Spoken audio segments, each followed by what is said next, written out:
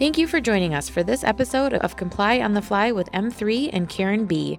Comply on the Fly is your trusted weekly resource for reliable insight and quick answers on common employee benefits compliance questions.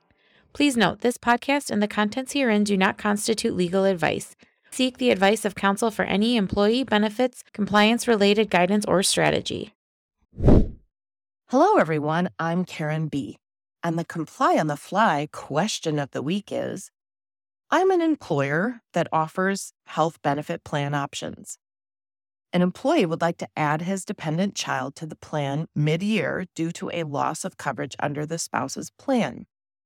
The employee is currently enrolled in our high-deductible health plan option, but would like to switch to the HMO copay option when he enrolls his dependent. Is the employee allowed to switch plan options mid-year due to the qualifying event? The answer is yes. But first, this is not a qualifying event situation, but rather a special enrollment event. Special enrollment is how employees can enroll in your plans mid-year, and qualifying events are how Section 125 pre-tax premiums, or FSA or HSA elections, can be changed mid-year. Special enrollment events are required under HIPAA, but sometimes employers will have more generous provisions than the federal requirements. So it is always a good idea to check your plan documents for the special enrollment provisions that apply in your situation. In this situation, the basic provisions of HIPAA special enrollment would allow for the employee, if not already enrolled, and the dependent to enroll mid-year due to the loss of coverage for the dependent.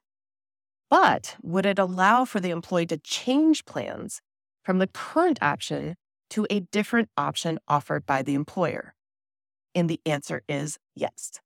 HIPAA special enrollment due to a loss of coverage allows the employee and dependent to enroll in any benefit option offered by the employer at the time of loss, not just the benefit plan that the employee is currently enrolled in. And that is your Comply on the Fly question of the week. Thanks for tuning in.